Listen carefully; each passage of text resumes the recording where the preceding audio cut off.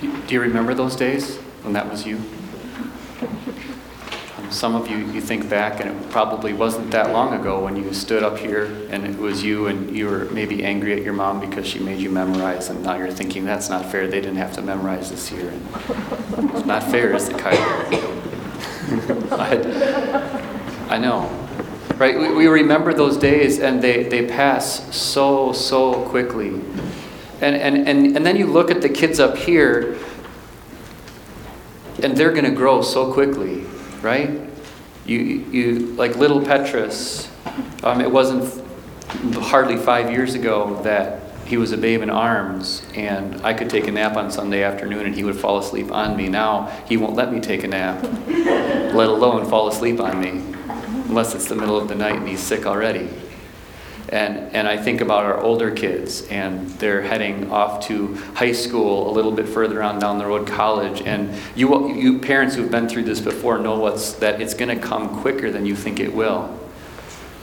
And what's interesting about watching our kids grow up is that they want to fast forward through all this. Don't you? You say to your parents, give me more control. Give me more permission, give me more freedom. You don't want mom and dad in your room, stay out of my business, leave me alone. I'm a big kid now. And mom and dad want to hit rewind and say, just hold on a second. Part of that is a little sentimentality, where we still like the babe in arms, where I can take a nap on a Sunday afternoon, but part of it's practical, because we know what's out there, and we know what's on YouTube if we let our kids have free reign with YouTube. And we know what's dangerous, and we want to protect, and we want to guide, and we want to guard. I walk you through all this in your thought processes, because we're going to look at Galatians chapter 4, verses 1 to 7. So I didn't put it on the screen. I'm just going to read it to you tonight. Paul uses the way children are raised, where they go from children under authority to children who are on their own authority, to teach us about our relationship with God and what God has done for us at just the right time. So let me read to you Galatians chapter 4. Listen to what Paul says. What I am saying is that as long as an heir is under age, he is no different from a slave, although he owns the whole estate.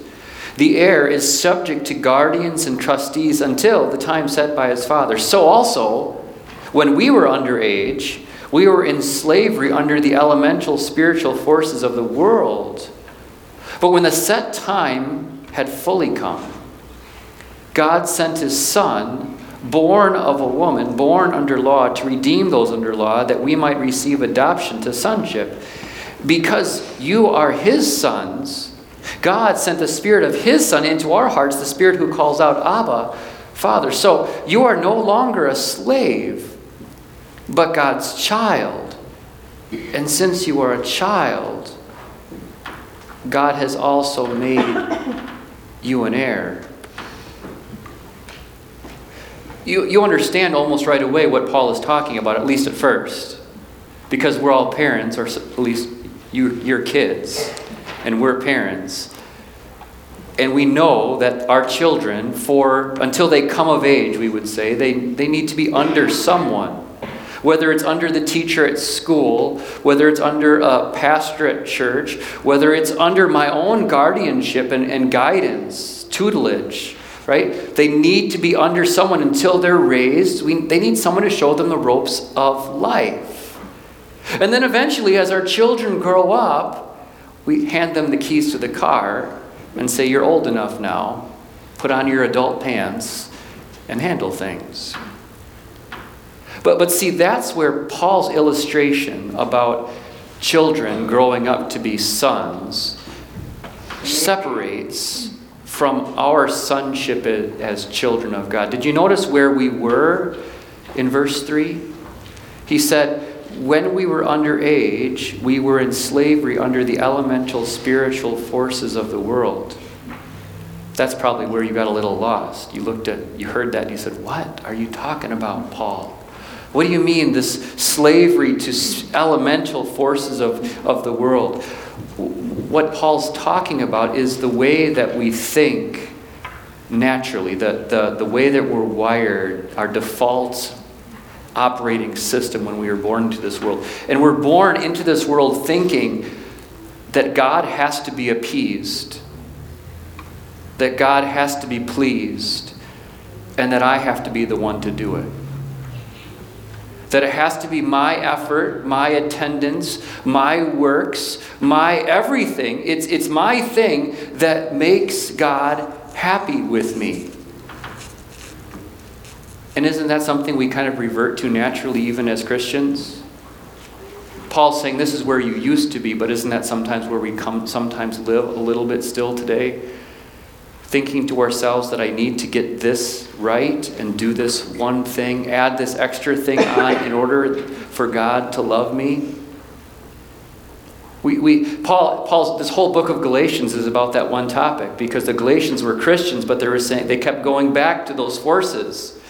In verse 9, Paul says those are bankrupt and empty forces. They're not going to help you.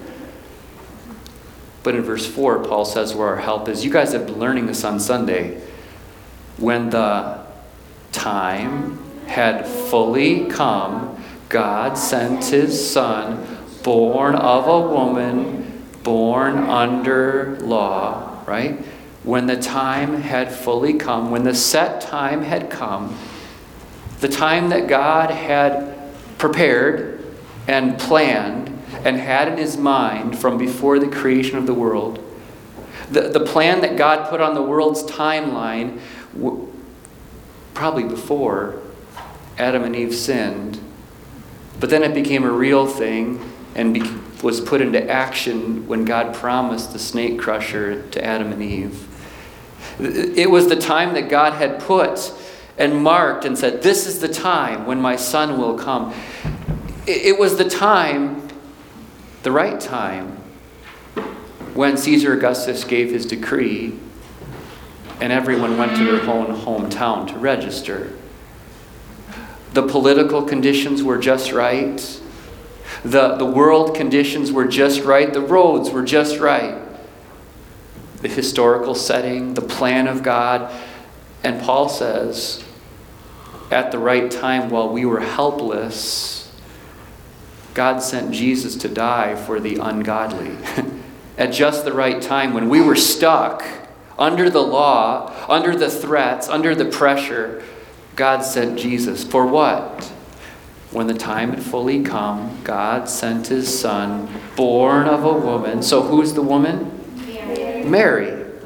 God sent his Son, born of Mary, born of the Virgin Mary. True God came down from heaven and became true man, born of a woman, born under the law.